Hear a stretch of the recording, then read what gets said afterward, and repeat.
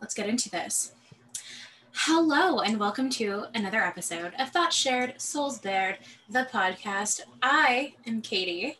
I'm Jill. And today's episode is truly going to be about we don't know. Jill and I have both decided to partake in a drink that we are both of age to consume. Jill, what are you drinking? I'm drinking a vodka cran with a splash of tonic and a splash of lemon juice and a splash of lime juice. Now, Jill, I am older than you, yes. But I know nothing about drinks. I love drinks. What is tonic? Tonic is basically, it's like club soda, but like not as carbonated, I think. And also it doesn't have a taste. Like it's just, it kind of, I don't know. I use it just like to water things down a little bit while giving it a little bit of like, ooh, a little bit of edge. I don't really know what it is. That's just what I assume. I probably should know though, because my sister's boyfriend is a bartender and like, there are a lot of reasons I should know. I just don't. But I like it, so I use it. I need to buy more. I'm almost out. But.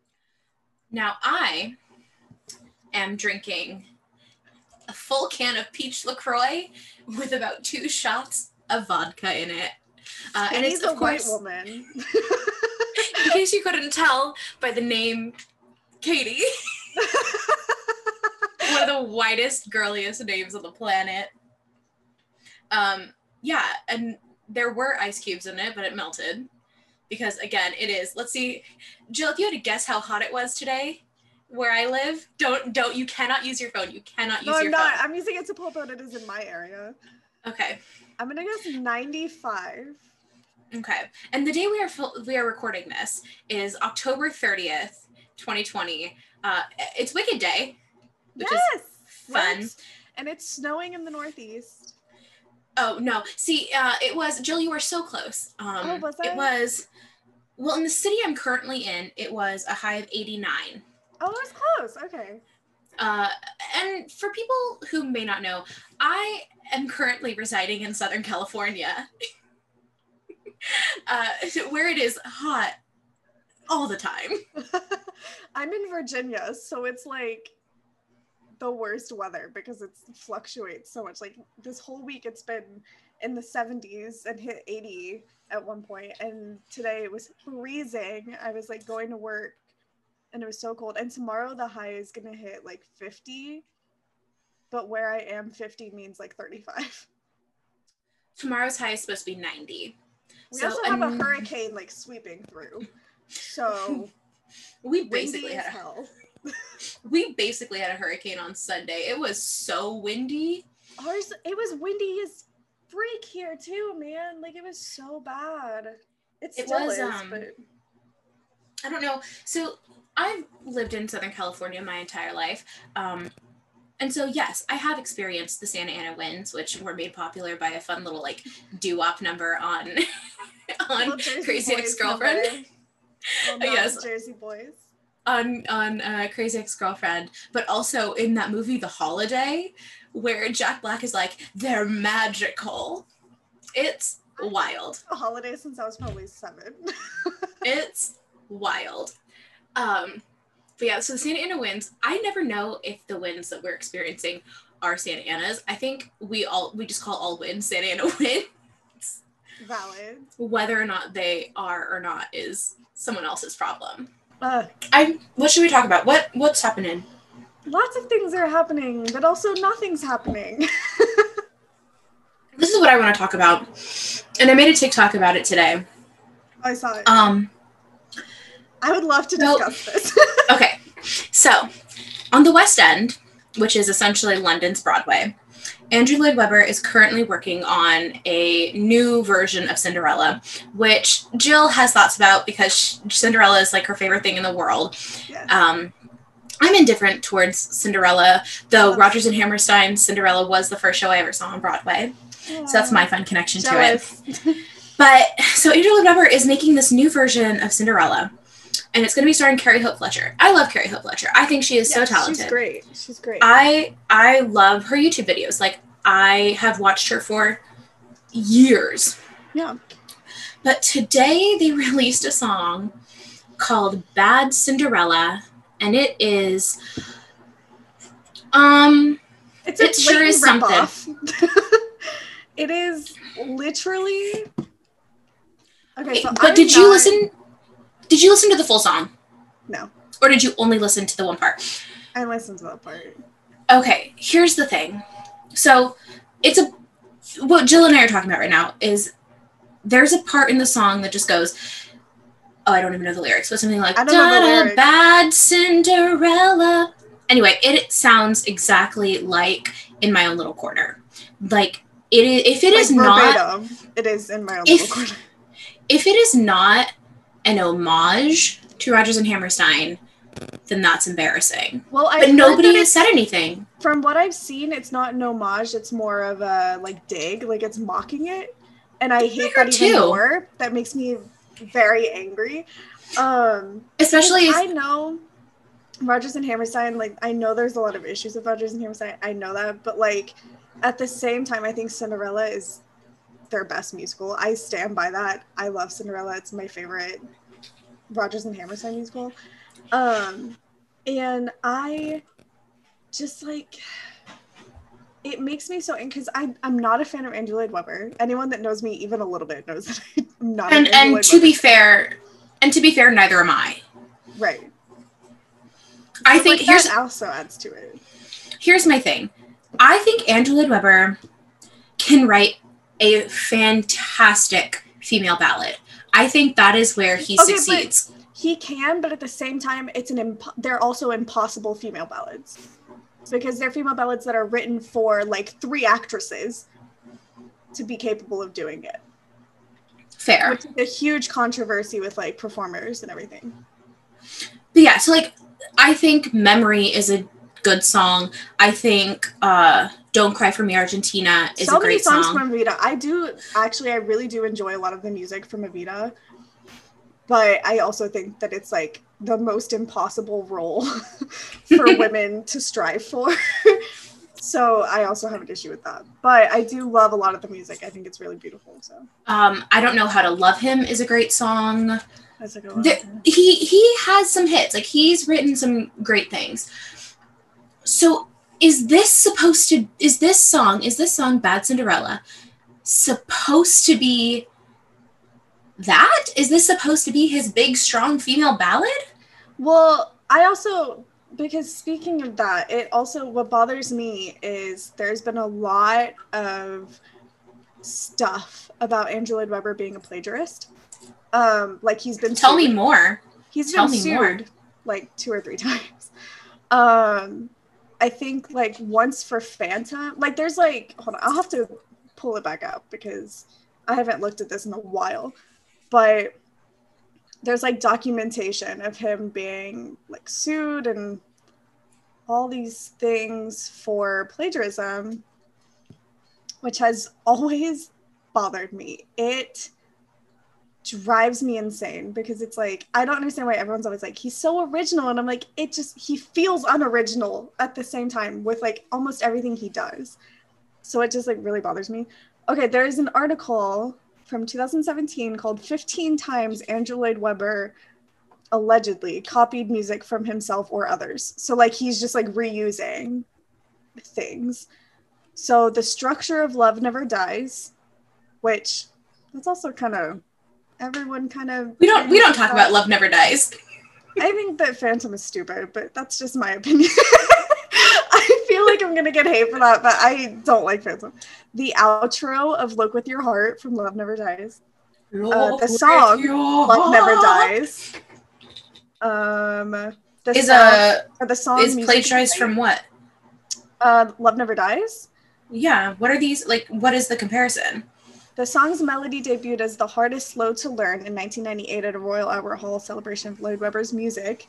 The chorus melody was then recycled as Our Kind of Love for his musical The Beautiful Game. And then the song's third and final form was the title song for Love Never Dies. So he's just, like, reusing his own work, which I think is just lazy. Like, I just find that so irritating. And then the song Music of the Night from Phantom, which This says was the subject of controversy after the estate of Giacomo Puccini filed a lawsuit against Lloyd Webber.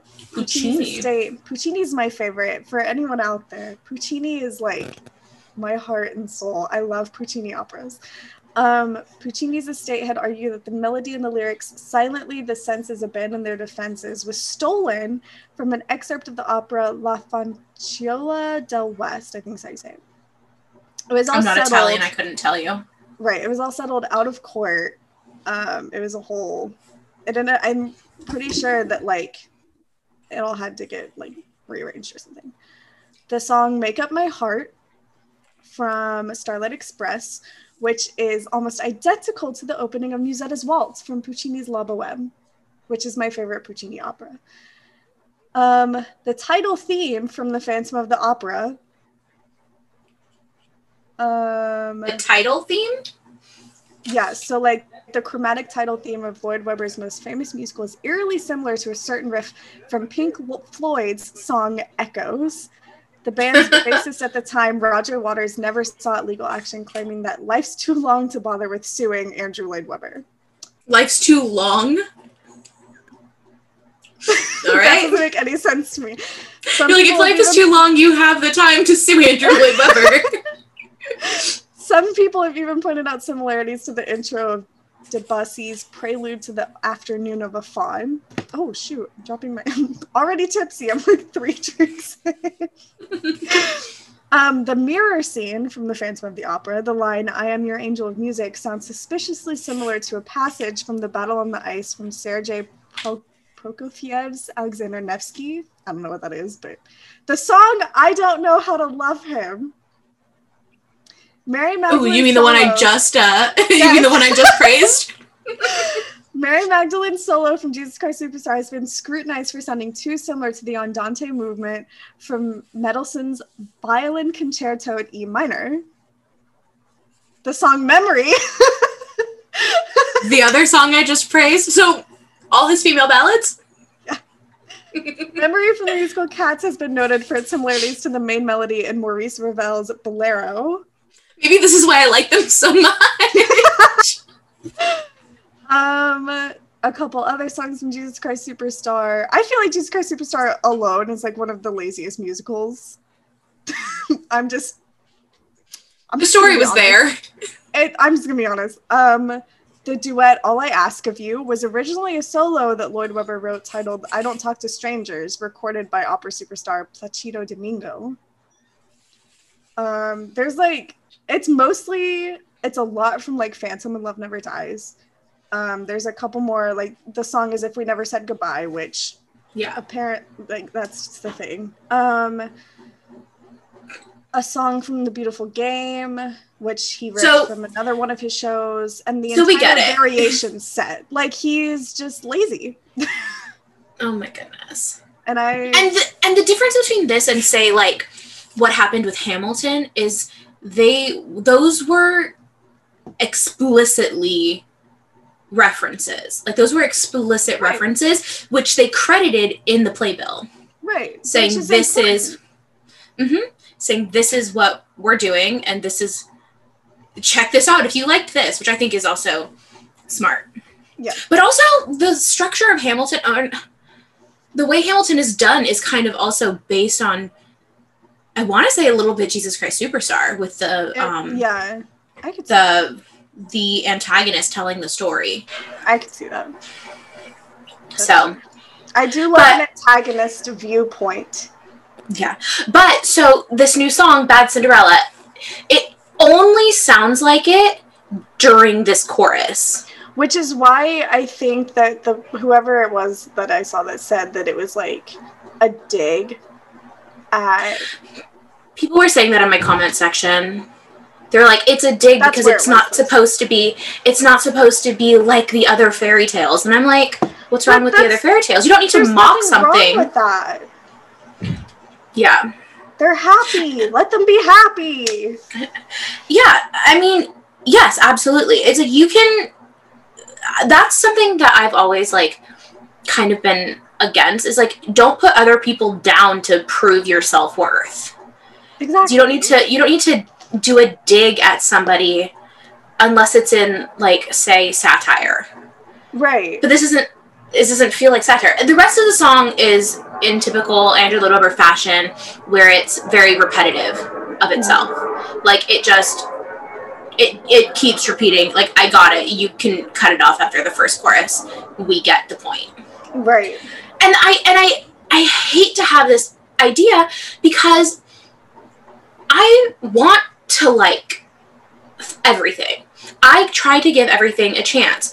Mm-hmm. I wanted to give this a chance because I like Carrie Hope Fletcher. I love Cinderella. Her voice sounds incredible in it. Yeah. But this song that they released, I don't know if this is supposed to be his, like, female ballad of the show, but it doesn't feel good, because then I listened to the full song and it's not for me. Yeah. Like, because when I found out that there was going to be, like, a new Cinderella, I was like, oh, okay. And then I heard it was Andrew Lloyd Webber, and I was like, oh, okay. And then, like, I told my dad was, like, the first person I told, because, like, if anyone knows my, like, disdain for Andrew Lloyd Webber, it's my dad, because he makes fun of me all the time for it. But I, like, told him, I was like, oh, there's my new Cinderella, like, on the West End. And he was like, oh, okay. And I was like, yeah, but it's not, like, Rodgers and Hammerstein. I was like, it's Andrew Lloyd Webber writing a new Cinderella. And he was like, oh. And I was like, yeah. So it was, like, I wanted to get excited about it because I do love Cinderella so much. So, like, I wanted to try to give it the benefit of the doubt. But then, like, the second I saw, there was, like, the logo came out, and the logo basically was, like, a ripoff of something. I can't remember what it was. I don't know. It's the logo came out where it's, like, she is drawing her skirt. Yeah, but it looks like something, and I can't remember what it was. Like, it can come back to you. Yeah. But, like, imagine, okay, excited. That's how I felt about School of Rock, because School of Rock was, like, a movie that was so important to me when it came out. It was so important to me. I wanted to be Summer Hathaway so bad. Like, I wanted to be Miranda Cosgrove's character in School of Rock so bad. Valid. Anytime we had a sub, I was like, I'm ready for this to turn into a music class. I am ready to be band manager. Obviously, that didn't happen, and I was in 3rd grade. But... But so when I found out that they were turning School of Rock into a musical, I was cautiously optimistic. And then they announced that it was Andrew Lloyd Webber doing it. And honestly, I think that, like, Pasek and Paul could have done a better version. I think about that. And I'm like, I would have loved if, like, Pasek and Paul had done it. You know, I loved their work in Dogfight. They obviously know how to write, like, insane music. But, I don't know. So, fun fact. Sorry, I was like... No, it's okay. I can keep going about Andrew Lloyd Webber. So, fun fact, until this summer, with obviously COVID, for the past 9-10 years, I had seen every show at the Hollywood Bowl, like the summer musical, like the All-Star Summer Musical, I had seen it. And so every year they announce it, and I'm like, oh, great. Like, the first year it was, the first year I went, I should say, was Hairspray, and that was fantastic. The second year, we love Hairspray. The second year was The Producers, and that was fantastic. That cast was truly killer. It was Gary Beach and Roger Bart reprising their roles as Roger Debris and Carmen Gia. And then it was Richard Kind as Max, and it was Jesse Tyler Ferguson as Leo. He's fantastic to watch. And then it was randomly Dane Cook as Franz Liebken, and he actually did a fantastic job. For you, because Dane Cook is so good. He's so funny. He did a fantastic job as Franz Liebken. And then Rebecca Romaine was Ula. And then, you know, there were other ones like Samantha Barks and Ashley Simpson in Chicago, and randomly Craig Robinson and Christian Slater in Spamalot. I almost said Spamilton. Okay, that tracks. It was good. Like, they were all good. Then there was, like, the weird one where it was, like, Ross Lynch and Sabrina Bryan in A Chorus Line. That was probably, like, the weirdest one I saw. Okay, but Ross Lynch is really, really talented. He is. I love Ross Lynch. I think he deserves more credit. He was the one, he was the, I can do that one. Because, like, dude can tap. I know who he was playing, and now I can't remember the name.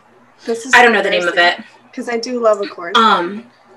And then there was Hunter Parrish and Benjamin Walker and Kristen Bell and Jenna Ushkowitz and Mario and Amber Riley. Like, this insane cast for Hair. Hair is probably my favorite one I saw.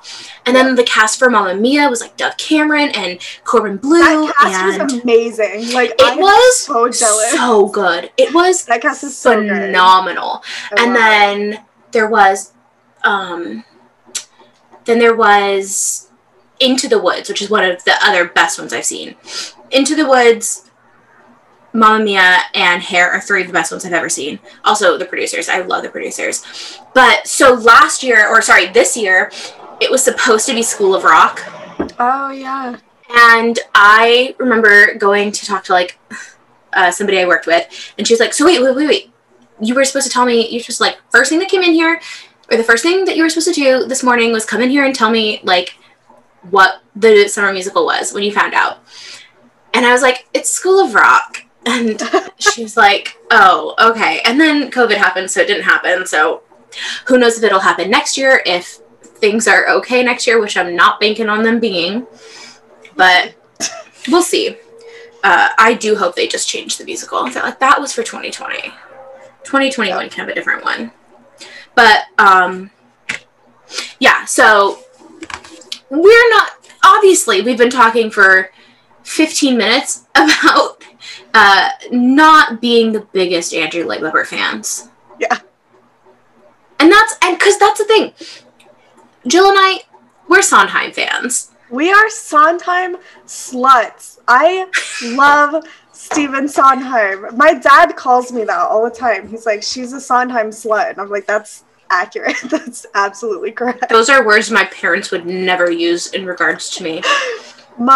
It's funny because speaking of, like, Andrew Lloyd Webber, Stephen Sondheim. So, last Christmas or Thanksgiving, one of the two, I was at my grandparents' house for the holiday, whichever holiday it was, and something came up about cats. I think it was Christmas because we usually go like a few days before Christmas over to their house, and something came up about cats, like it was like a commercial or something in the newspaper, I don't know, something about cats.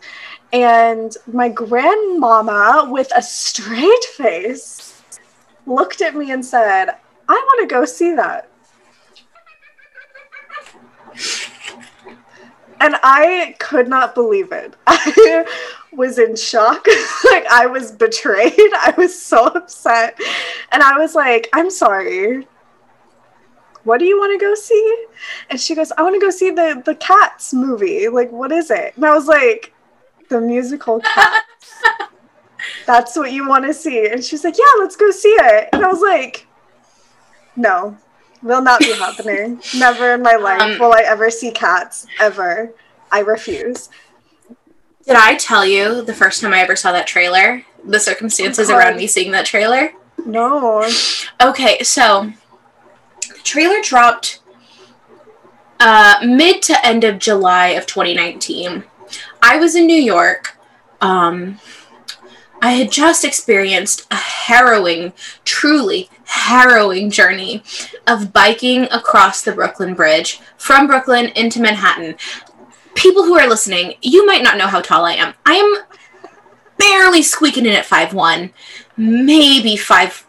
I might be exaggerating when I say I'm 5'1". I'm at least 5 foot though. So city bikes are not built for people of my height. I cannot touch the ground. Also, yes, I did say, can you adjust that? Is that a thing you can do? The bike wheels are still as tall as bike wheels can be. You can adjust the seat, Katie. Even if I did, I still probably couldn't touch the ground. Okay.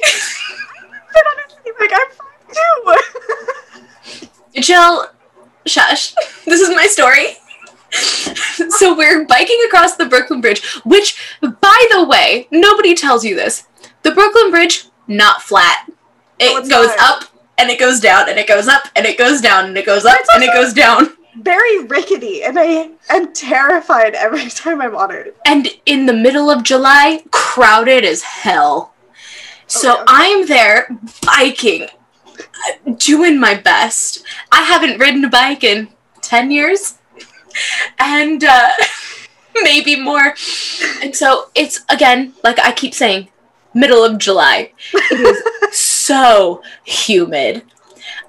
Again, part of my major part of my personality is I am from Southern California. We don't get humid. We don't do humid here. Welcome to the East Coast. That's not a thing. That's not a thing we do. And so I am sweating. I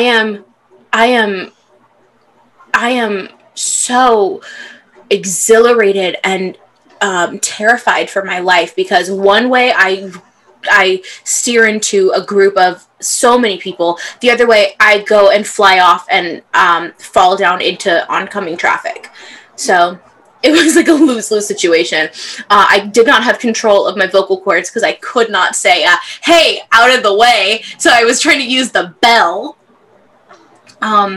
It was real hard. Anyway, so we finally, and we park the bikes. Also, we could not find the entrance to the bridge, so that was another part.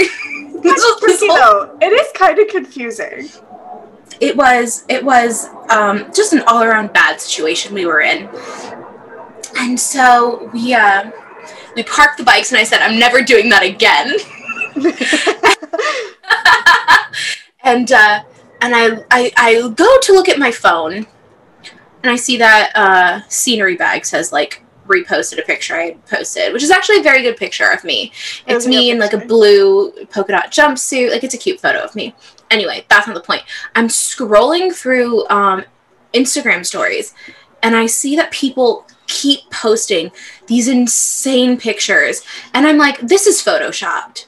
There's no way this actually exists. But there were so many, and from so many different sources that were not connected. And I go, oh shit, is this real? And so I Google it, and it was the photo of Jennifer Hudson. Like, they'd released the trailer. And so it was all of the screenshots that were truly terrifying. Anybody who's seen Charlie and the Chocolate Factory, they were more terrifying than those Oompa Loompas. Wait, which Charlie and the Chocolate Factory? The one with Christian Borle. Oh, okay. I was thinking movies. I forget about the musical because I tried to burn it from my brain. I've never seen it, but I've burned it from my brain. It's there is a person that I used to work with. She called it the death of culture, and I went in saying, you know what, I love a good train wreck. So anyway, so the pictures of these cats, more terrifying than those Oompa Loompas. And we look at the time, we go, oh no, we're going to be late to King Kong on Broadway. I love King Kong. I need to say, I did not laugh because King Kong is a joke. I love King Kong. I think it's beautiful. I've never seen it, but I think it's beautiful and I love it. But it's just Katie's experience of King Kong. So we finally get to the theater. So we take the subway from the Brooklyn Bridge all the way to probably 42nd Street or something. We walk to the Broadway theater, and then we're like, oh, cool. Like, you know that experience, like when you think you're going to be late, but then you get there and you're fine, you actually have like some cushion time? I say yes, but no, I'm always disgustingly early to everything. Okay. Well, this is how I appear. This is how I show up at every Broadway show. Like, I'm always like, I'm going to be late, and then I'm always an hour early. I'm always early. No, I will not wait in lines unless the line is moving. Anyway, so we go see King Kong, thoroughly enjoying ourselves and just talking. There's like a 12-year-old kid sitting next to me the entire first act. He has a phone in his hand and he's just slapping it across his other hand, and I didn't know what the sound was, and then I looked over and I was like, okay, that's not necessary. But we're thoroughly enjoying the show. Yeah. And then, intermission happens, and we start Act 2, and then Act 2 is like, it's going. Like, it's going, and I'm like, oh, hell yeah, like, this so much fun. People joke on King Kong. I thoroughly enjoyed myself at King Kong. It's not. I may incriminate myself. I've seen a couple bootleg clips. I'm a fan. I had a weird thing for this show ever since I saw like the Thanksgiving Day parade performance. I love it. I think it's so. Like, I don't know I can't describe it. I think it's love stage puppetry. I love stage puppetry. Especially when it's that grand. Like, yeah. That's the fact that the puppeteers were like jumping and like glide, it was wild. That cast was amazing. Yeah. So, we were told it was about 15 minutes. About 15 minutes before the end of Act 2, so 15 minutes before the show ends, one of the actors, I do not know any of their names. I don't know any of the actors' names, and I don't know any of the characters' names. I only know, like, 2 of the actors' names from So, like, the guy that's, like, the director or whatever, he, like, starts a song, and then he, like, goes off stage, and I just thought it was part of the show. And then nothing happened. And then they announced that it was, they were holding for technical difficulties. And I was like, fair enough. It's King Kong. Yeah. Like, I kind of expected this. And then the technical difficulties kept, like, the hold kept extending. And so I said, you know what better thing to do than watch this Cats trailer? And so I watched the trailer for the 2019 film version of Andrew Lloyd Webber's Cats while in a technical difficulty that we never came out of. And when I tell you, I felt so many things while watching that movie. Horror, disgust, intrigue, laughter. Yeah. I laugh when I'm uncomfortable. So that is my experience with the first time watching the trailer for Cats. I love having a story around when I watch a thing or when something happens. I feel that.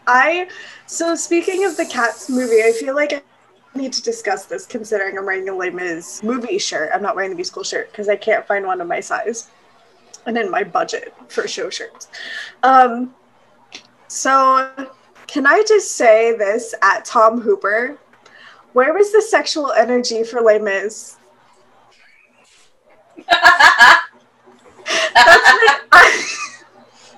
I'm sorry, but like, I feel honestly betrayed by Tom Hooper. I don't know any of the cats' name. Like, I know, obviously, what's-her-face is, I know Grisabella, and I know Victoria, and I know I don't even know. Well, Grisabella is Memory. I know Rum Tum Tugger, because that was Jason Derulo.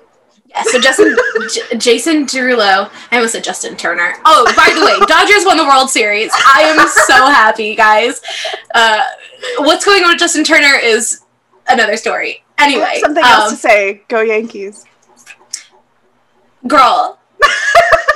It's been 32 years since the Dodgers won. Like 11 years, Katie. I am not old enough to have seen the Dodgers win in my lifetime. And now I have.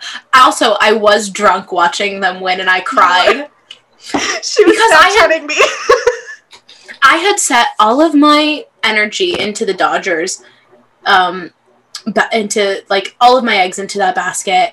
The Dodgers. Yeah. So now that baseball's over, it's kind of rough, but it's also happy because, anyway, how did I get into this? Oh, Jason Derulo. Yeah. I know he was Rum Tum Tugger. I know, I think James Corden's character was called Bustopher Jones. Oh. The introducing insert actress's name here was Victoria, which is the white cat. Mm-hmm. Jennifer Hudson was Grisabella. Taylor Swift was Bomb Ballerina. Anybody after that? Not a clue. I don't know the character Rebel Wilson played. I don't know the character that Robbie Fairchild played, but Robbie Fairchild was apparently the best part of the movie. He was. He's the one that I was like, ooh, you're the cat. Like, this is the cat I got the most sexual energy off of. No. Do I remember the cat's name? No. But he was the best Robbie part. Fairchild, though. Robbie Fairchild is pretty good. Robbie Fairchild was in the chorus line at the Hollywood Bowl, so I have seen him. Oh, I love apparently. That. Oh, that's apparently. I again don't know who he played, but he played someone. I just heard my brother yell because I ate the rest. I was like, oh, "Excuse me." Is that my household alone? But yes, so Robbie Fairchild's character, and then whoever the hell played Skimbleshanks, the railway cat. Oh my god, show stealer, scene stealer, show stopper. Not a damn clue. Let's see. Let's find out. Or Magical Mr. Mistopheles, still not as good as Skimbleshanks, the railway cat. That one was I gotta hand it to Andrew Lloyd Webber at that point. Robbie Fairchild was Monkastrap. Do you say so? What? Who played Skimbleshanks? I'm trying to find it. Hold on. Skimbleshanks. That might not actually be the tune. Mr. Mistopheles was Laurie Davidson. Sure. He was great. I'm not sure cats followed the same character. I'm not sure cats was Stephen McRae. Why does that sound so familiar? I don't know. Look it up, Jill. Who is he? Stephen McRae. Why does that sound so familiar? What's wild is, like, Taylor Swift. So all the cats introduce themselves, but... Oh! He's one of my favorite ballet dancers. Well, he tapped up a storm in Cats. Oh, good for him. Yeah, he's a principal dancer with the Royal Ballet in London. So Taylor Swift, she played Bomb Ballerina. And so, like, the thing is, like, every character introduces themselves, so there's no point in you not knowing who these characters are, or their names. You forgot all of their names. I don't, that's the thing. It's like, in one ear, out the other. The tiny mice that, for whatever character, Rebel Wilson played, those terrified me. Truly, if you want a horror film that isn't supposed to be a horror film, watch Cats. I recommend everybody watch it at least once in their life. No. Anyway. Jill. No. This is coming from me. I recommend everybody watch it at least when it comes on HBO or Netflix or whatever. It is on HBO. Then free. You already pay for HBO, watch it. I don't need this negativity, Katie. Anyway, the thing is, Skimbleshanks the railway cat. I would die for him. I would die for Skimbleshanks. Give it all up. Give it all up. I'd take a bullet for him. I'm so agitated though with this movie because it's not good. It's not good. That's the thing though, is I was agitated because Tom Hooper was like attached to it or whatever, and I was like, oh, the I'm director. Still not gonna see it. Yeah, like I was like, I'm still not gonna see it, but like he did Les Mis, so like maybe it'll be okay. And then the concept art and everything started coming out for it. The casting was so stacked that I legitimately thought someone was pulling a prank on me. Okay, look, here, I'm weirdly obsessed with where I am when I find things out for the first time. Do you want to know? You want to know where I was when I found out who was casted? You're gonna love this. Oh god. So I was in Boston. No, you weren't! I was in Boston!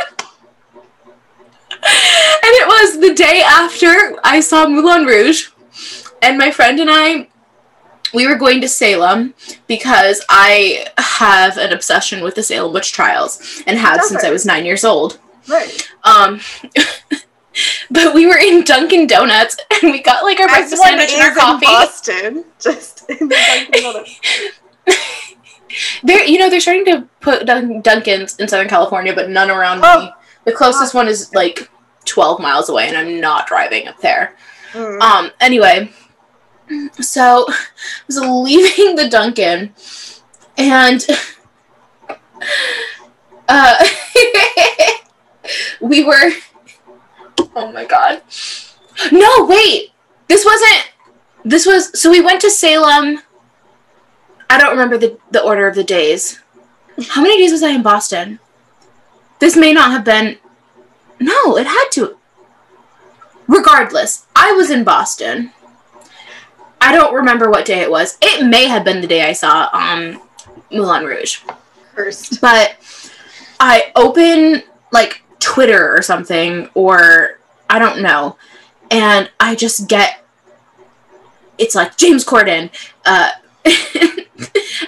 Jennifer Hudson. Like you hear James Corden and it's like a jar. You're like, James Corden, Jennifer Hudson, and Taylor Swift, all cast, and Andrew Lloyd Webber's cast. And I go, this sounds like a joke. No, what? And then, but here's the thing. So, like, my sister's obsessed with Jason Derulo. Like, she's got this weird thing Jason Derulo. Exactly.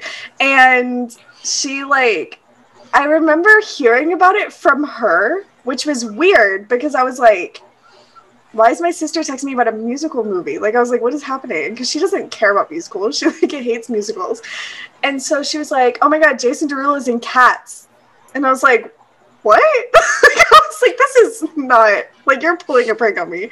Like, I was like, the first musical that came to your head was just Cats, and this is just what you're texting me right now. Like, there's no way. And then she was like, and she sent me, like, an Instagram post or a tweet or something. I don't know what it was. She sent me something. And I literally was like, this is a joke. This sound fakes. This sounds fake. Like, this is a joke. And then I found out Taylor Swift, Rebel Wilson, James Corden, Idris Elba, Judi Dench. Like, I was like, this is not... Robbie Fairchild. He makes that more person, sense than that person you said, whose name I've already forgotten, that plays Stephen the character McRae. the character I would die for. I literally, though, when I found out about the cast, I was literally just... I didn't know what to do with myself because I literally kept texting people. I was like, this has to be a joke. Like, I was like, there's no way that there's this many people that are like A-list celebrities just participating in the worst musical ever. Like, I was like, this has to be a joke. And then I was like, oh no, Tom Hooper, you've done it again. You've cast A-list celebrities that no one wants to see in a movie musical. And everyone's going to see it. Do you remember? Anyways. No, you probably don't. You might be too young. But there was like, and also you didn't watch the movie for a while, but there were rumors that Taylor Swift was going to be Eponine in the movie. Oh, I heard about that. Did you see Miley Cyrus audition? What do you mean I'm too young? I was like 13 when that movie came out. Yeah, but I don't know. Well, when I was 13, I wasn't really on the internet that much, but also... Oh, I was. Nothing. Okay. Girl, I was like an avid part of the Hunger Games fandom when I was 13. Big yikes. Yeah. Turn that into a musical, cowards. Don't do that. Let's please. not. Nobody do that. No one do that as a joke. That sounds awful. It would be so bad. It's Big Bummer Central. Not that Les Mis is not Big Bummer Central, but... I wish that I had seen Game of Thrones, the musical, off-Broadway when I had the chance. They did some sort of, like, Game of Thrones parody musical here in LA somewhere. I can't remember what it was called. It was the same thing. Probably. Oh, it was. They go back and forth a lot. They're like, it was off-Broadway, now it's weirdly in LA somewhere in some random tiny little theater, and I'm like, I'll go. I'm sure. Why not? But yeah, that casting really threw me off. Miley Cyrus auditioned to play Eponine. Have you not seen the video? It's bad.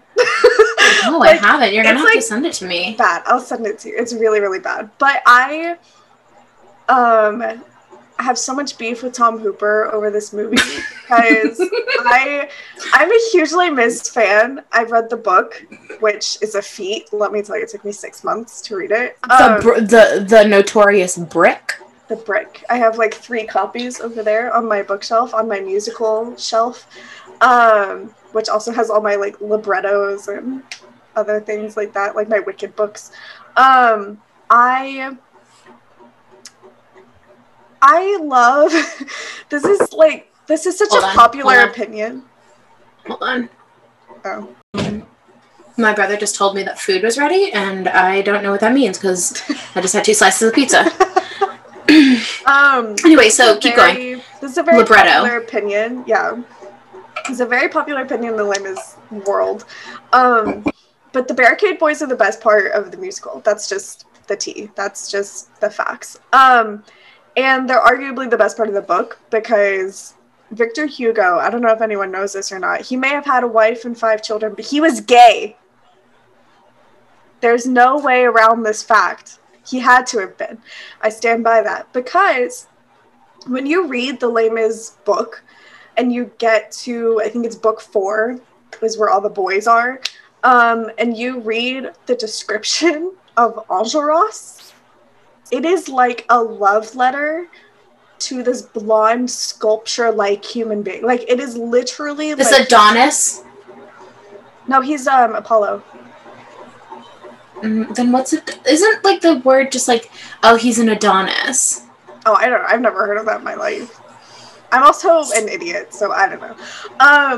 But it's like this love letter to this fictional human being that he has created. And it's absurd. Like, I feel like Victor Hugo saw himself as Grantaire. For anyone who's read the book, Grantaire is like madly in love with Enjolras. And I had so much beef with Tom Hooper because he put so much sexual energy into Cats. And then I knew about all of this. Let's get real. Cats in and of itself, the musical, there's a lot of sexual energy there too. Les Mis has so much sexual energy. Are you kidding me? Where? What in the musical Les Mis? Yes. No. Yes. Have you not seen the productions in London that are like so like Enjolras and Grantaire literally kiss all the time in the musical? Jill, I haven't left this country a day in my life. No, but I'm saying like clips and things. Have you never seen them? No. Oh my God, Katie. Where am I supposed to have seen this? I don't know, Instagram on your Explore page. That's where it comes up on mine. Do you think I go on my Explore page? I might be the only person in the world who does not access their Explore page. Like, I don't look through it. Sometimes it just pops up. Like, I'll like go to search for something, and like the first thing I see is just Enjolras and Grantaire, and I'm like, oh, normal day for me. Let me just... Do you want to know what's on my Explore page right now? Oh God. What's on mine? I don't know what that is. Something about Jennifer Aniston and Kanye. There's a picture of Ryan Reynolds, Mindy Kaling, a picture of Justin Turner that I've seen a million times of him like diving, reaching for the World Series trophy. A picture of Justin Bieber and Hailey Bieber. A picture of Katy Perry and Orlando Bloom. Tamara Mowry and Tia Mowry with their daughters.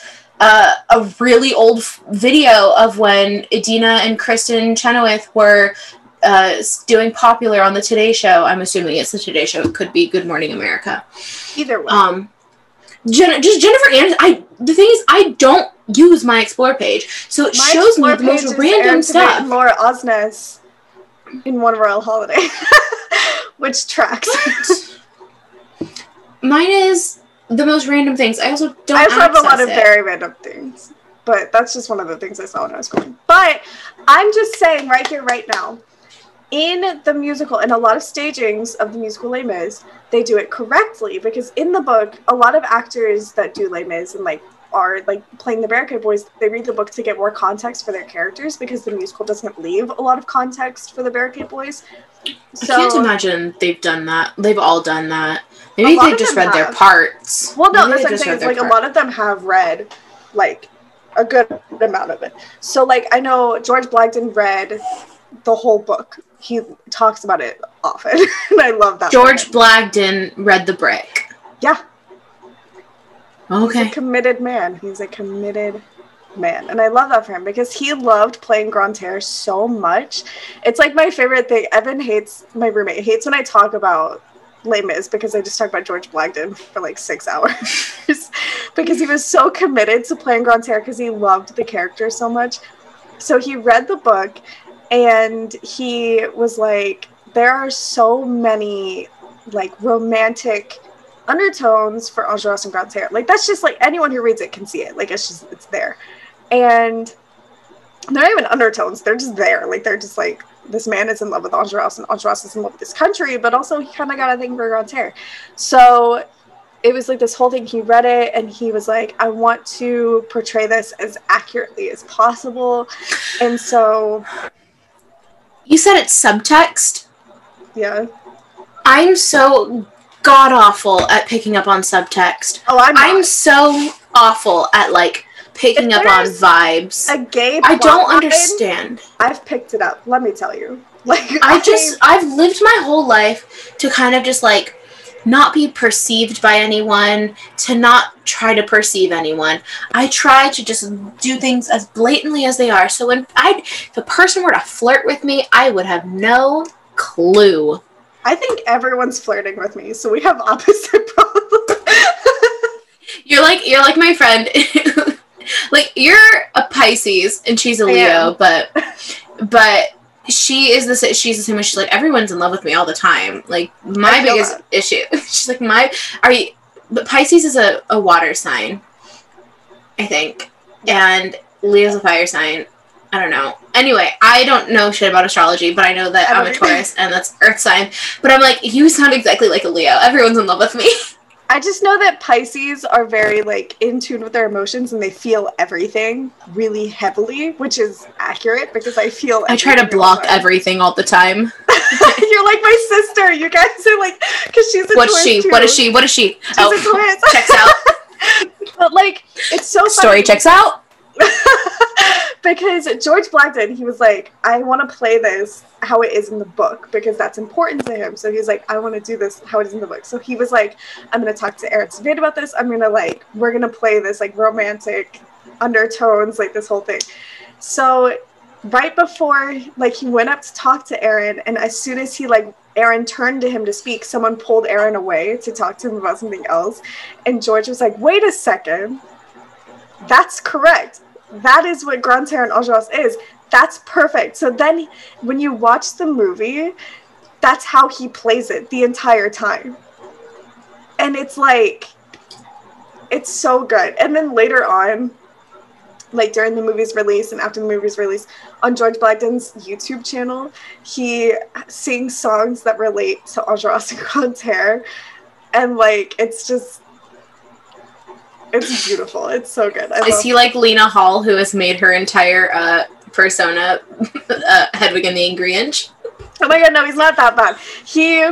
Because like he hasn't done it recently. This was like a few years ago. But I don't think Lena Hall's like that anymore. But she definitely was like, I am Hedwig and Yitzhak. Oh yeah, but fun fact: co-star just updated. Sorry, I am buzzed, so it is. Same. I'm just like, ooh. But it says, my co-star after said, don't let anyone convince you that pleasure is a sin. Ooh. Just in time for spooky day. Oh my god. My Halloween is going to be exciting. Same. I'm not doing a thing. I've been so, like, I decorated for Halloween at the end of September, like last week of September into October. And I've spent like $60 on Halloween decorations because I was like, I want to get in the mood this year. I want to feel all the things about all the holidays this year because like everything's been taken away from us. I want to like get excited about things. And then 2 weeks ago, I returned everything. Because 2 weeks ago, you said no. Yeah, because 2 weeks ago, 2 weeks ago was bad for me. 2 weeks ago today was bad for me. It was not a good time. Jill and I both have been experiencing big sad girl hours. Really bad. Like, she and I both, like, for this, mainly this week for me, it's been big sad girl hours. Yeah, for no good reason. Oh no, mine's for a reason, but it's bad. And like, was like 2 weeks ago was this whole fiasco with with a man. So I'm going to say this, and quoting Amber Ardolino, who said this to me on Twitter. I'm quoting her, so if my mom's listening, she doesn't get mad at me, but fuck men. I hate it. But so for the last 2 weeks, I've been very in my feelings. I've been very like sad all the time. I've been listening to a lot of Bonnie and Clyde, a lot of Catch Me If You Can. It's been bad. But 2 weeks ago today was some sad hours for me. So the next day, so 2 weeks ago tomorrow, I took down all my Halloween decorations. My friend went with me. We returned all of them to Michael's. I got back like most of my money, so thank God. And then we went to Build-A-Bear, which I built a baseball bear with a scarecrow costume so he could be Fiero. And and my best friend paid for it because she was like, Jill's sad. This is your Christmas present. I was like, yes. So that was my friends could never. My friends would never. That's funny though, because Evan actually planned it. Like, she was like, we're going to go to Build-A-Bear tomorrow. I'm going to buy you this. We're going to have fun because men suck. And I was like, T. And then Jeremiah came along and he was like, men suck. And I was like, yes. So we were just having a blast at the mall. I also just wasn't feeling Halloween this year. Like, once it started getting closer, I was like, and I couldn't care less. Can we skip to Christmas? Like, I was like, I'm over it. I literally love Christmas more than anything. Christmas is like my not to quote Catch Me If You Can, but Christmas is my favorite time of year. Let me guess. This is how that song goes. And for anybody wondering, yes, I have seen Catch Me If You Can, but also, yes, it has been 7 years probably. Does it go, Christmas is my favorite time of year? Close. That was very close. That was almost there. But yeah, essentially. But it's like, I don't know. Like, anyways, I love Catch Me If You Can. That's the tea. That's all we need to know about me is I love Catch Me If You Can. Speaking of which, I've watched the movie a lot this week. You know, they filmed like the airport scene at so my preferred airport is Ontario International Airport because I hate flying in and out of LAX. Because LAX, ask any person, the worst airport to get in and out of. Watch a movie. Watch a movie. What? It's in all the movies. Like, all the movies. Okay, they're not lying. Movies don't lie when it comes to LAX. It's that big of an issue. It is. I once missed a flight because of A, traffic on the freeway, and B, traffic getting into that airport. The only flight I've ever missed. I don't fly out of LAX anymore. Nor do I fly into LAX. So I fly out of Ontario, which is honestly closer to me than LAX. It's also not busy. They also film every single airport scene of every single everything at LAX. Or sorry, not LAX, Ontario. I am drunk. They film weeds there. They film Catch Me If You Can there, apparently. They film, my dad calls it the old Ontario airport, but like, I don't know what that means. Apparently there was an older version and now there's a newer version. Either way, never fly out of LAX. If you plan on flying to Southern California, fly into Burbank, fly into Ontario, or fly into Santa Ana. Do not fly into LAX. I almost was an idiot and was like, what about the Graceland, like the first episode of Graceland? Because I was like an idiot and forgot that they filmed that in Florida. They filmed that in Florida? It takes place. Yes, they filmed it in. They sure as hell filmed at least that beach scene in Orange County. Well, they filmed a lot of they filmed some of it in California and most of it in Florida. Like, the majority of it was filmed in Florida. But the house that they filmed it at, fun fact for anyone who doesn't know this. Also, Graceland is an FBI show. It's not about Elvis. I need to put that because a lot of people don't know that. Where'd they film the rest of the show? Graceland? In LA? No, it was pretty much entirely filmed in Florida. Huh. Yeah. Continue. But the house that Graceland is, so like Graceland is a house, is a safe house for FBI, DEA, ICE agents. It's based on a real story. I'm a whore for a good FBI story. And the house that they filmed at was actually the house that Sex and the City, the movie, was filmed in. It's the same house. Which house in The Sex and the City? The beachfront mansion. Oh, you mean when they're supposed to be in Mexico? It's been a while since I've seen Sex and the City. Hang on. There's a whole part where they go to Mexico. Yeah, and then Carrie throws her phone into the ocean. No, not that house. Not that house. Not that one. Not that one. That's like a resort. Yeah, it's the house that What's-Her-Face was. Oh, Samantha. Yes. And Samantha I should know more about Sex and the City than I do. I don't know much. Samantha and her boyfriend, whose name escapes me at the moment. Yeah, that's the house. I want to say Guy, but I know it's not decorated, Guy. Smith. The same decoration, like it was all furnished and everything the same as in the Sex and the City movie. Oh, I can see that. Episode of Graceland, and then they changed it all up. Once episode 2 came out, like for the pilot, it was all the same. So what you're saying is, the owner of the house didn't change it. Yes. Or I should say, the people who did Sex and the City, the movie, they didn't change it from the original house. And then the people who did Graceland's pilot said, we're going to just keep it the same too. We don't want to pay for it. Jeff Easton said, I'm spending so much money on White Collar. I'm going to wait till this one gets picked up to do anything. Wasn't White Collar based on Catch Me If You Can? It wasn't based on Catch Me If You Can, but it's based on the like group in the FBI that Catch Me If You Can, that Frank Abagnale Jr. essentially originated. Which, okay, so here's a really funny story. So I grew up wanting to be in the FBI. I don't know why. It's a weird thing. It's fine. Don't ask questions about it. It's fine. And I wanted to be an FBI agent for most of my life. It was always my backup plan. I was like, I'm going to be a rockette. And then like my plan B was FBI agent.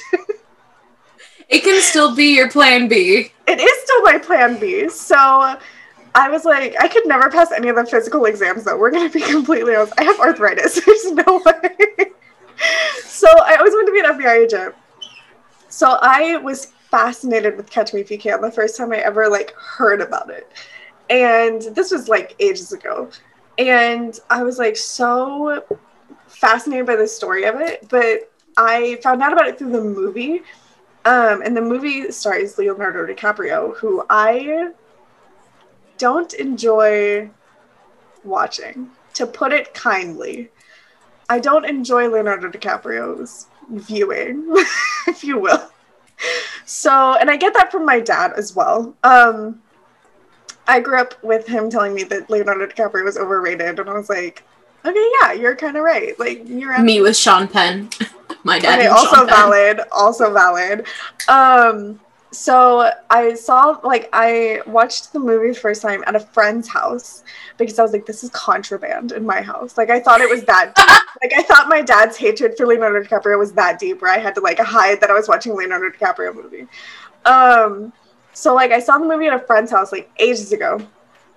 And I was obsessed with it. Like, it's like, I can't describe the feeling I get when I watch anything Catch Me If You Can related. Like, anything related to Frank Abagnale. Is it Spielberg? Yeah? Yeah. And the cast is incredible. Like, it's Tom Hanks, Leonardo DiCaprio, Amy Adams, Jennifer Garner. Like, the cast is... saying Amy Adams and Jennifer Garner are in there is, like... That's a bit of, like, a misnomer. They both play very small parts. Jennifer Garner... No, Amy Adams more of a part than Jennifer Garner, but yes, they are both in the film. But it's weird, though, because I was rewatching it the other day for the first time in, like, months. And Evan was watching with me. She's never, like, really seen it all the way through. She still didn't even really that night because I turned it off early so I could go to bed. But Jennifer Garner came on, and I was like, do you know what's crazy about Jennifer Garner in this movie? Is Steven Spielberg said, we need to hire someone to play a prostitute. Let's hire Jennifer Garner. Like...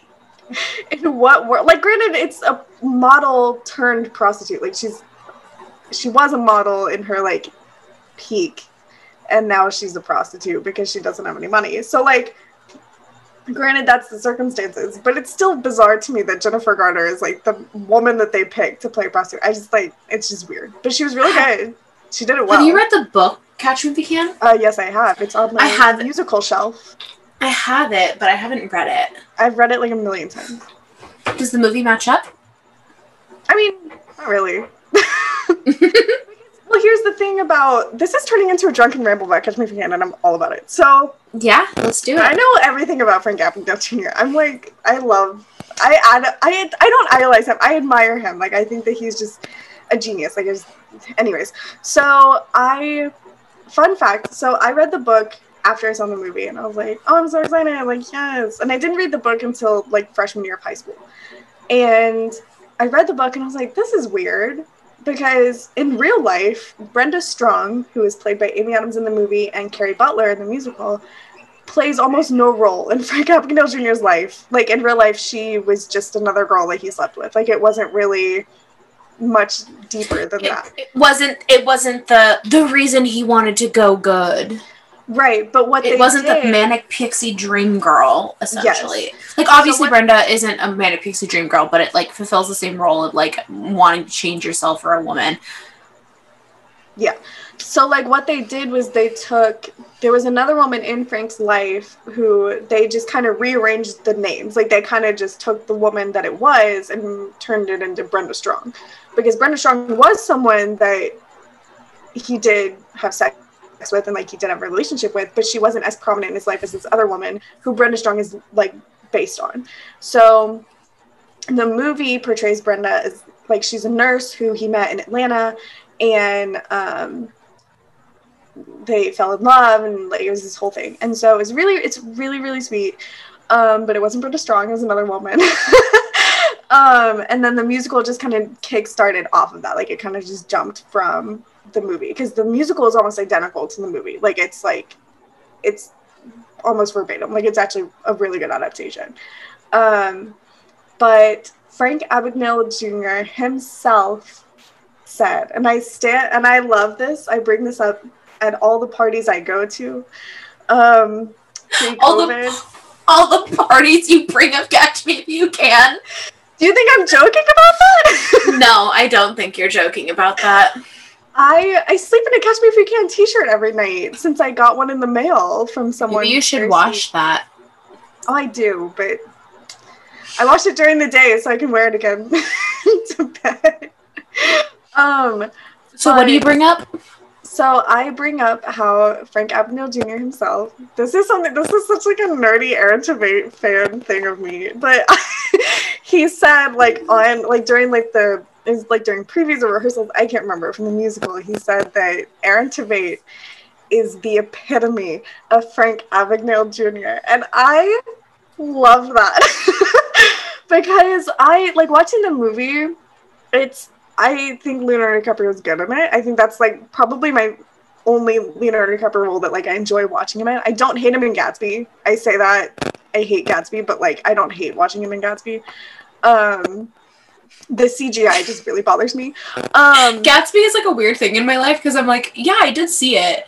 I didn't pay for the ticket to see it. I saw it in the theaters, but it was like we movie hopped from whatever Star Trek 2 to see Gatsby. Iconic. My friends and Iconic. I love that. Also, it was like the same theater where, sorry, I'm just interrupting because I just have a funny story to tell. When, like, the last Twilight movie was coming out, people were like, we have to go to the 8 o'clock showing. And then my friends and I just went to the, like, 3 o'clock showing that day. Like the matinee of Twilight. Yeah, I mean, like, we just, like, got off of school and we're like, we're not going to wait until 8 o'clock. We're just going to go see this and then head over to Buffalo Wild Wings. Oh, my God. Anyway, continue. What was I saying? Hold on. Aaron Tveit is the epitome of Frank Abagnale Jr. The movie, Gatsby. You don't hate Leonardo DiCaprio. So I like rarely will see like I don't watch Leonardo DiCaprio movies because he just irritates me.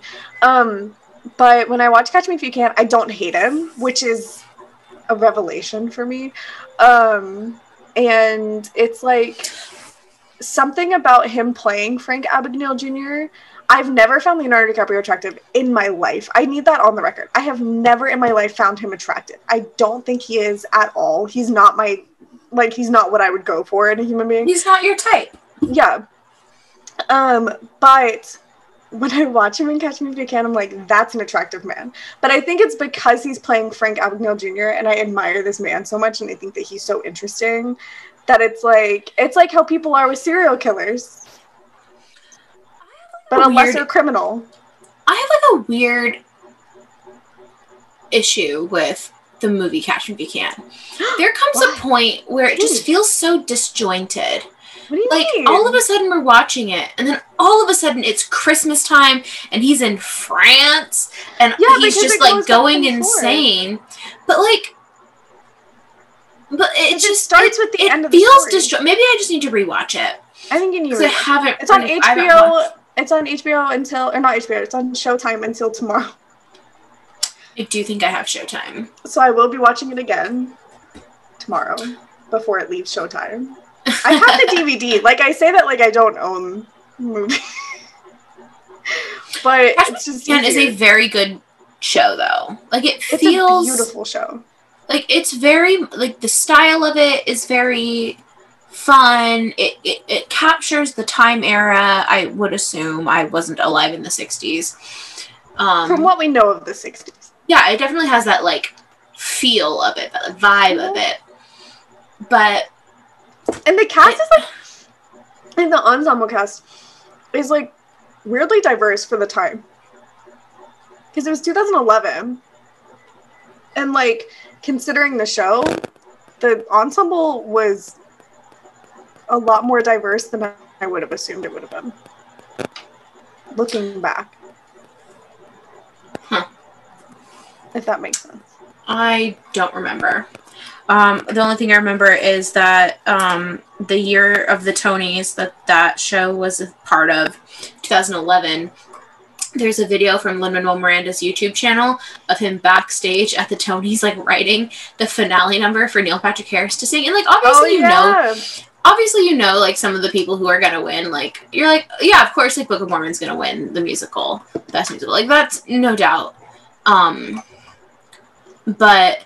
the fact that they would, like, reference certain things that happened in the show, that's what I think about instead. They just, like, talk about, like, Norbert Leo Butts and how he, like, his performance in that is fantastic. He's so good. He's amazing. I still can't believe that year, I don't even know who was nominated that year. Like, obviously Josh Gad and Andrew Rannells were nominated that year. But the fact that Daniel Radcliffe and Aaron Tveit were both not nominated for lead actor in a musical. Don't even get me started.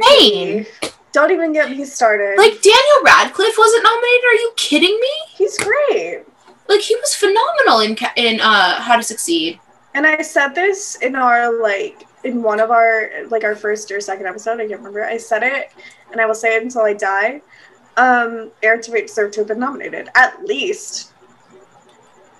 Like, let's see who was nominated. Please. Because he literally was maybe not on stage for maybe 2 scenes. Maybe. Because, like, even when Carl Hanratty was, like, on stage as, like, the lead part, most of the time Aaron was still on stage doing something. Like, he was rarely not on stage. Because he was the lead. He was the main character. Well, him and Norbert both, but... still. Yeah. Because Carl and Frank are, like, the same. Like, they're equally important.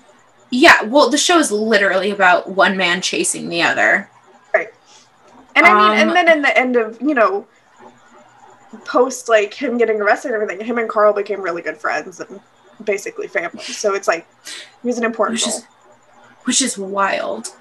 I love it. That's, like, my favorite part. And I love Norbert Leo Butts. Like, don't get me wrong. Yes. Love him. Norbert Butts is incredible. Are you kidding me?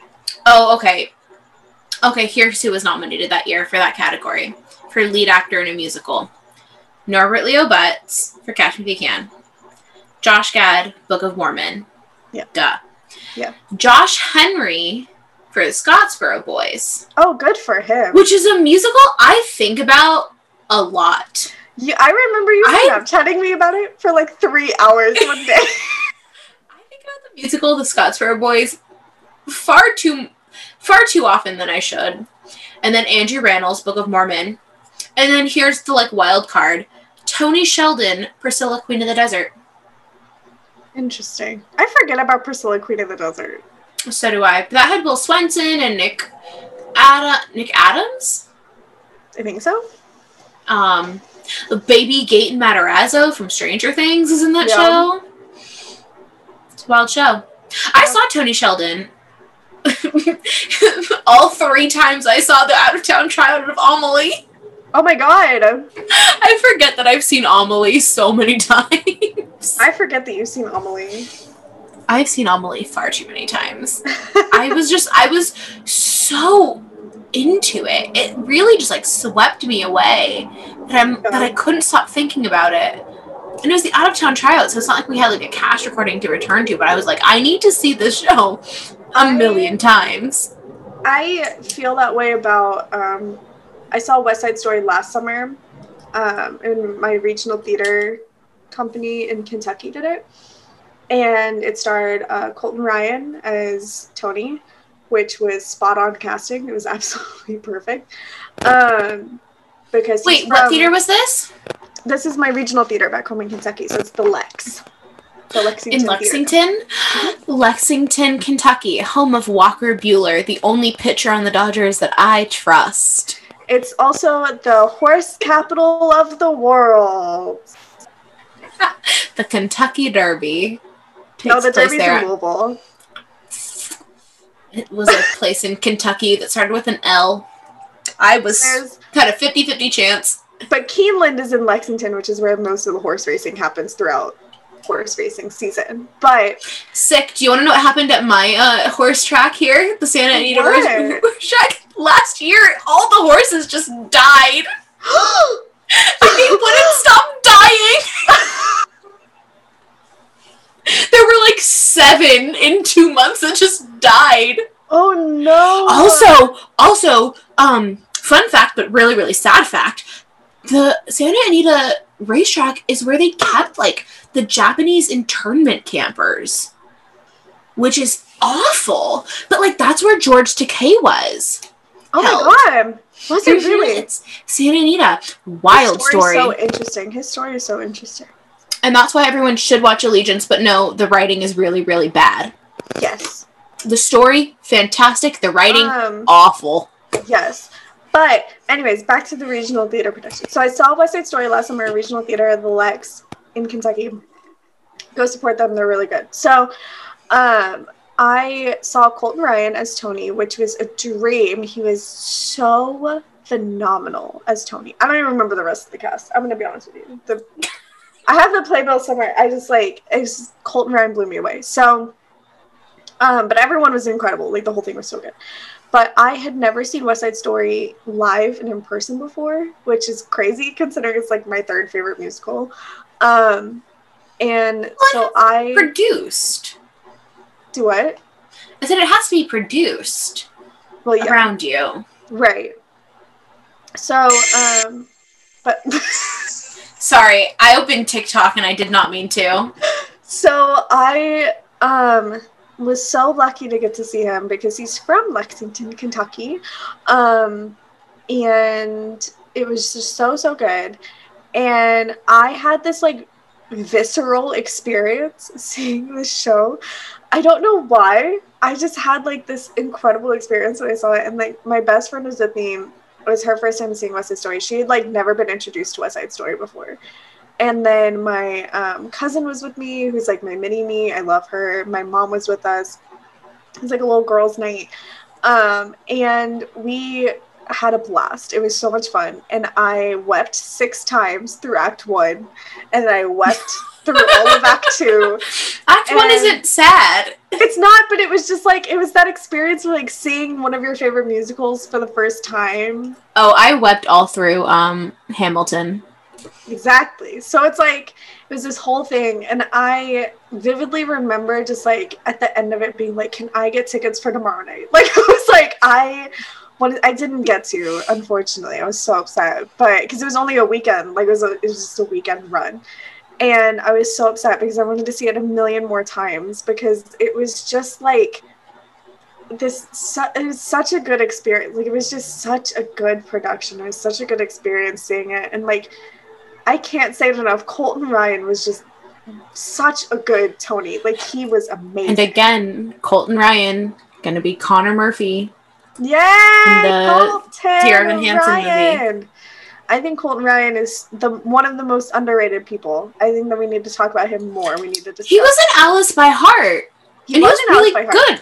That cast recording, I think, is vocally so great. Some of the songs are wild. My friend saw Alice by Heart. She said that it didn't make a lot of sense, but then she read the book because they released it as a novel. And she's like, but then I read the book and it made more sense. So I need to read the book because I've listened to it a million times. And the kids that I babysat that summer listened to it a million times. But yeah. Also, fun fact, the kids that I used to babysit, there's this cute little story I have that has to do with musical theater. So they love music. They're very like musical children. Not in the way that like most kids are musical. They just love listening to music and musicals. So I can relate. Right. So like every day when I would go to watch them the whole summer, I left all of my movies. I have my movies in like big binders. And so I would let them choose like what we watched or whatever. It was always Into the Woods. It was always Hairspray. It was always Grease Live. It was always always my musicals. And it was a lot of fun because there was like this one point where I had like they were doing the like reading thing at the library that summer. So like I would make them sit in their rooms for an hour and read while I did some like work because I was still working. And so they would go and do that. And there was one day I went to go and get the older girl, and I went to go and like get her up to like be like, hey, like you can come back out, like you can be done reading for the day. And I like listened in before I opened the door, and she was listening. This is like my influence is wild. She was listening to Moulin Rouge, like the movie. This was before the musical cast recording. She was listening to the movie, and they had never seen it. I did not show them Moulin Rouge the movie. I need to say that. I did not show these children Moulin Rouge the movie because, like, how old are these children? The oldest is 11. So too young to be watching Moulin Rouge. I think she's 12 now. And then the youngest, he was 6 that summer. So, yeah. But so I did not show them the movie, I swear. But I did play them some of the like more appropriate music in my car whenever we would drive to like the water park and stuff. So it was just like it was fun. So I like listened in and like I heard her listening to, I want to say it was Elephant Love Medley, and because I played that one a lot because that's like the more appropriate song from the movie that I can play for the kids. So I like listened in for a second and then I texted my best friend Mary Beth, who is like their family friend, so that's like how I got the babysitting gig. And I texted her, I was like, oh my god, she's listening to Moulin Rouge. And she was like, Jill. And I was like, I didn't do this. I was like, she did it on her own, I swear. And then like I opened the door and I was like, hey Katie, like you can be done reading. And she was like, oh, okay. And then like she got up and I was like, what are you listening to? And she was like, oh, this musical playlist I made. And I was like, you made a musical playlist? And I looked through it. It's like most of the musicals that like I showed are like Beetlejuice and Moulin Rouge and like Hairspray, Alice by Heart, just like random ones. And it was so cute. I was melting. I was like, this is my legacy. Oh my goodness. It's fun. I plan on doing that with the small children in my life. I already do it. I'm just like constantly playing musicals in my car for any child that is in my family or whatever. Well, we have been talking for at least an hour and a half at this point. At least. And I gotta edit this at some point. So I think it's time for us to cut it short. So Jill, give us those social media handles. Where can we be found? Instagram is Thoughts Shared Podcast. Is that right? I think so. I don't know. Twitter, It'll be in the description. Yes, Twitter is Thoughts Shared _ and TikTok is also Thoughts Shared podcast, I believe. I know Twitter, or I know TikTok and Instagram are the same. Twitter is the only one that's different. Yes. And if you'd like to follow me, I am at Complete Katie on Instagram. I do not use Twitter because it makes me anxious. Valid. Because I've used Twitter so much less recently. And Jill, where can we find you? I am at It's Jill Hayes on literally everything. Great. I have to have a brand. If you'd like to follow us there, also please rate, review, subscribe. We are now apparently on all streaming platforms, which we did not know we were officially on Apple Podcasts because we were not informed. No one told us. But we are, and that's great. And I've subscribed. Same. So, how about you subscribe as well? Yeah. Everybody, stay safe, stay healthy. If you're of age, have a drink every now and then. It's fun. It does help. And have a chat with a friend. Yes. So, until next time, goodbye.